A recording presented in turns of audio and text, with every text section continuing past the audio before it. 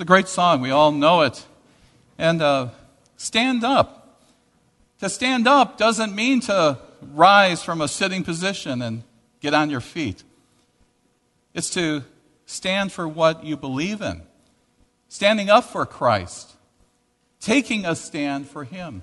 And we're going to be looking at that type of phrase in our text today, which is from Ephesians chapter 6, where Paul is talking about putting on each piece of armor with prayer, because we have a fight that's going on. This week we continue our focus on the Red Sea rules. And so far we've learned two things.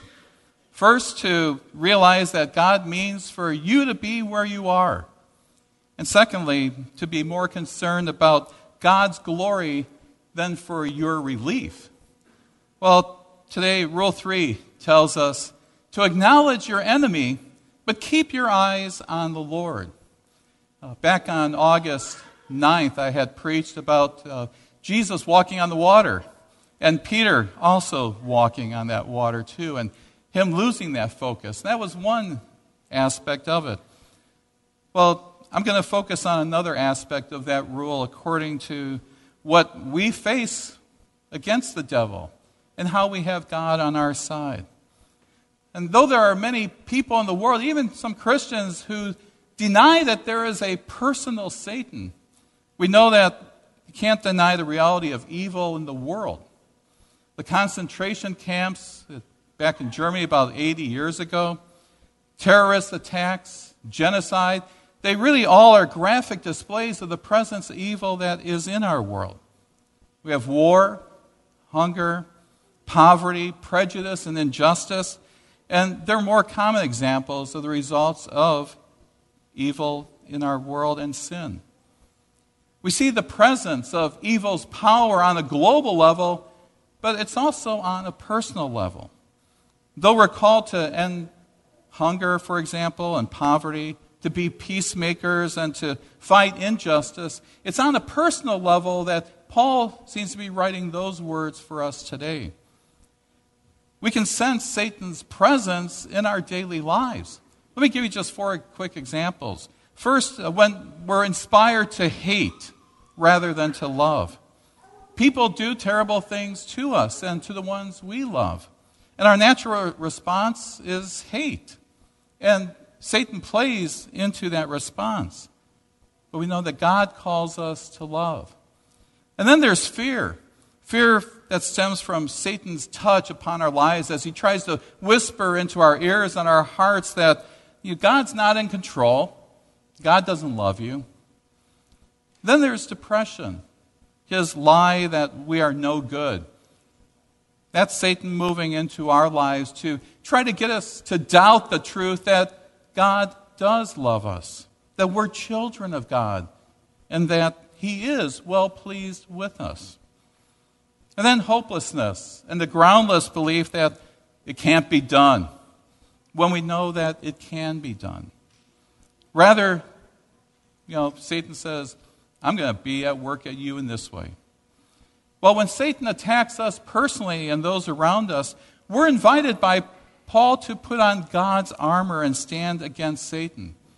And our initial response to Satan's attacks is either to admit defeat and run, or try to face Satan with our own gifts and talents. Now we know that neither approach is a wise one, and Paul advises against them. Satan is bigger than we are. We can't face him alone. We don't have the strength to face him relying even on the combined gifts and talents of our brothers and sisters in Christ.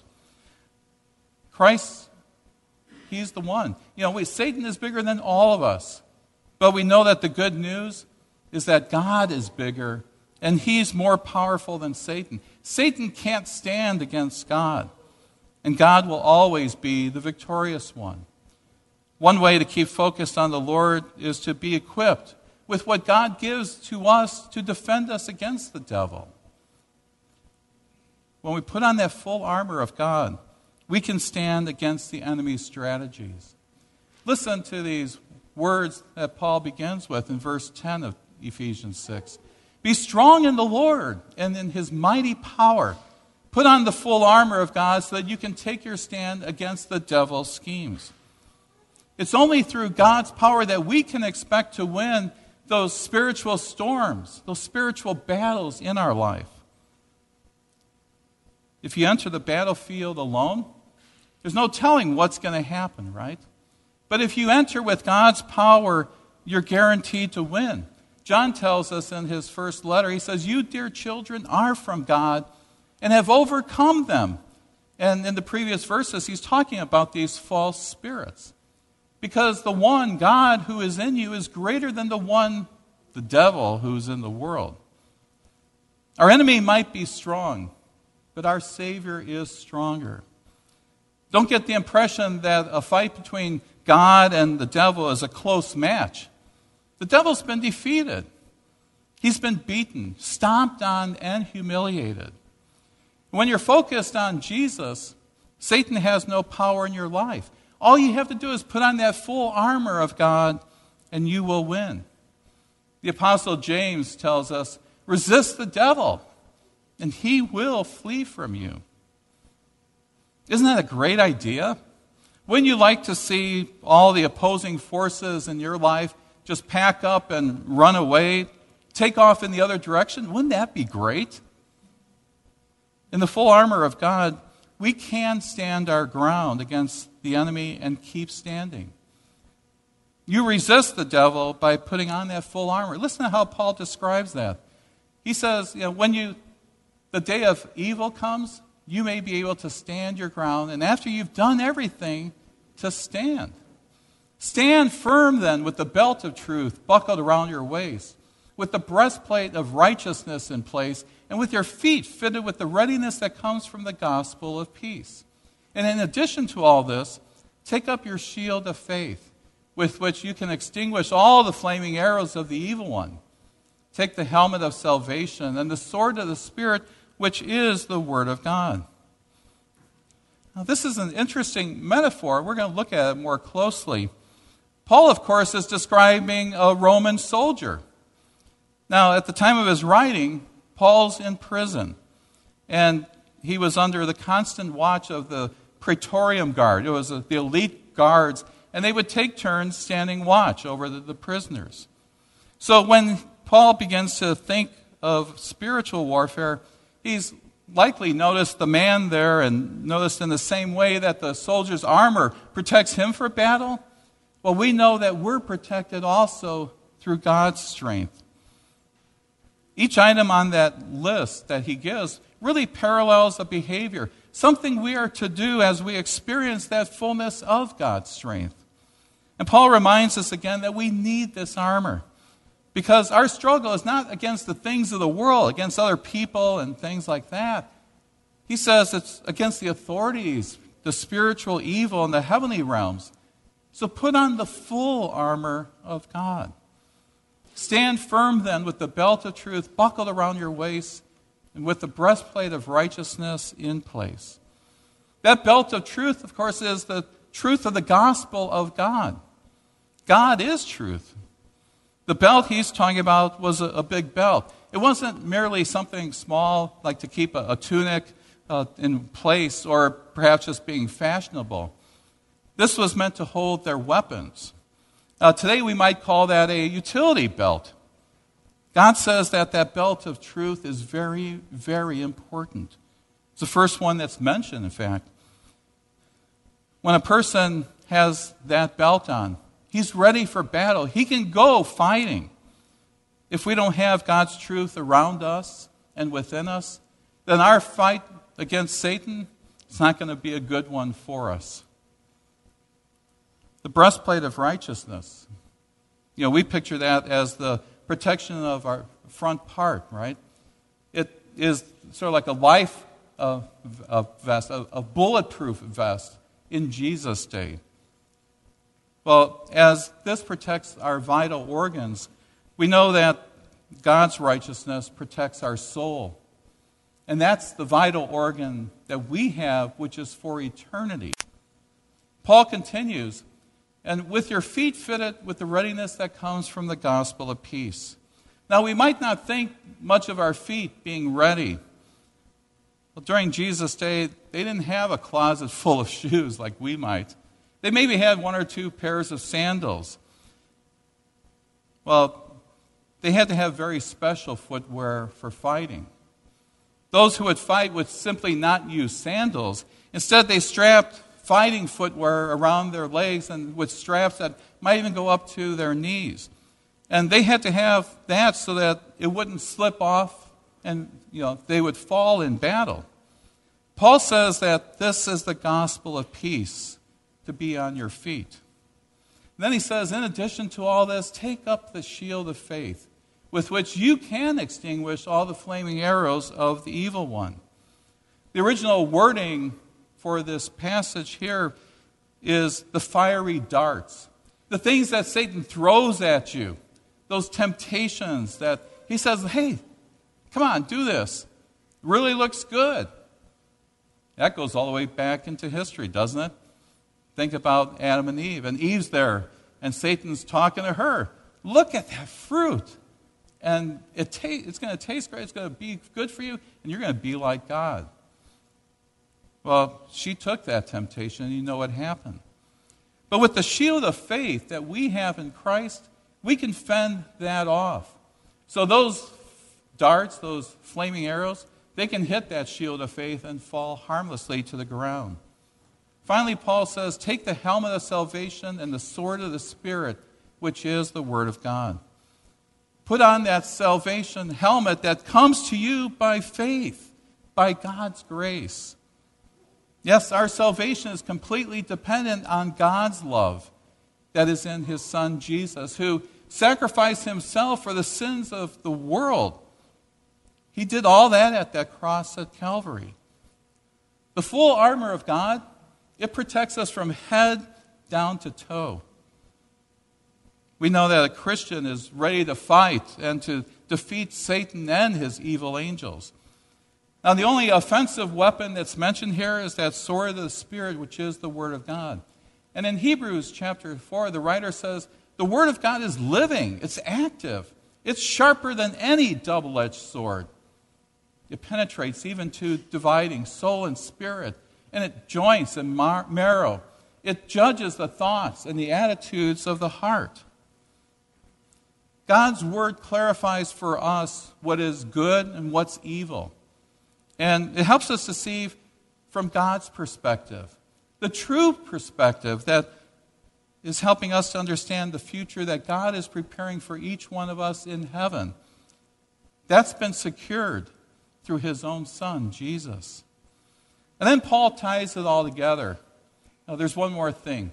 He says, and pray in the Spirit on all occasions, with all kinds of prayers and requests.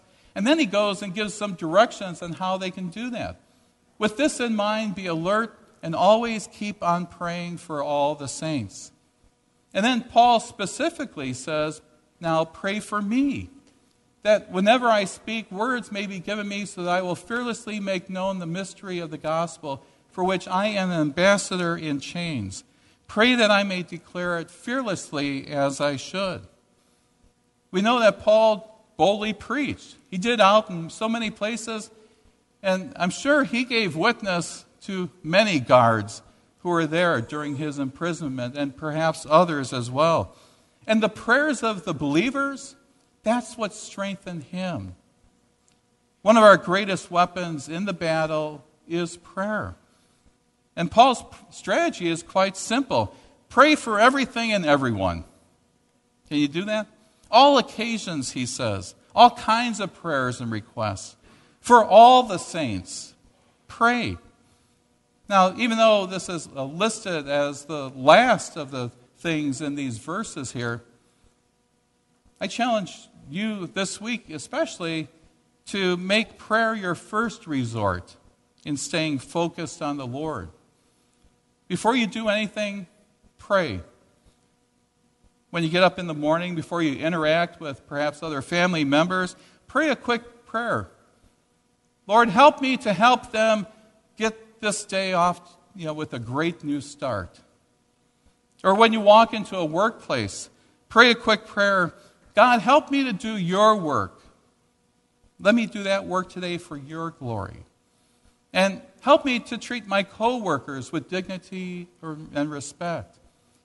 And something similar can apply to students and teachers who go to school. Before you make a phone call, before you speak with a client or perhaps a doctor, before you go to a meeting, pray. In traffic, pray. And like I said before, don't have your eyes closed when you're doing that, right? Stressful situations and storms in your life. In every event throughout the day, on all occasions, with all kinds of prayers, pray. God has given us in all these things practical gifts in which to face Satan, to fight him. These are gifts that we all have as Christians. They're not exotic, but they're basic gifts. And all of the armor of God that Christians are instructed to put on, it's based upon God's grace. We know that helmet, the breastplate of righteousness, the shield of faith, the sword of God's word, they are all God's gifts to us. Resting in God's grace, Paul encourages us to determine to stand firm against Satan. You know, Satan, like a schoolyard bully, well, he's not used to resistance or someone standing up to him. And usually Satan quickly turns and runs when he's faced with a determined, armored Christian fighting against him. In closing, listen to this true account about a mother and her son. Monica, who is a faithful Christian, she was given through an arranged marriage to a pagan official in South Africa. And this official was much older, and he was also violent-tempered. And through her faith-filled words and example, the power of the Holy Spirit converted her husband and even her mother-in-law to Christianity. Well, she became a widow at the age of 24. And she prayed for her son, who they had given birth to before that time, that he would grow strong in the faith. As he got older, he became a brilliant scholar. But she often prayed in tears because her son chose to live a sinful life, and he had refused the church's teachings. But still, she continued to pray for her son, never giving up hope. And when he got an appointment to teach over in Italy, she followed him, praying as she went. And she begged a priest to help, too. But he reminded her that only God could bring her son to faith. He comforted her, saying, "It's not possible that your son of so many tears should perish." Well, after many years, Monica finally saw God bring her son to faith. He was baptized in the year 387 A.D. Monica died the year later. Monica's son was Augustine, and he became one of the great fathers of the early Christian church. You know him as St. Augustine. In a writing called Confessions, he wrote of his own grief and weeping for his mother, who he says is now gone from my sight, who for years had wept over me that I might live in God's sight. Once again, the victory belongs to the Lord. Another soul for him. A soul in heaven, as Augustine would one day reach that place, as we look forward to as well. But another soul to fight against Satan too. When the Lord offers us his own armor for protection, we need it all. We are wise in Christ to know that we should not take any shortcuts with God's word. Daily his armor should be upon us, so that in the end, he will continually strengthen us, and we'll be ready for all the attacks that the devil throws at us. We can stand our ground. So be encouraged to pray in all situations, especially asking God to make sure that his armor is upon us as we remain faithful, staying focused on him and his word. In Jesus' name, amen. And now may the peace of God, which surpasses all of our understanding, keep your hearts and minds in Christ Jesus, who is your Lord and Savior. Amen.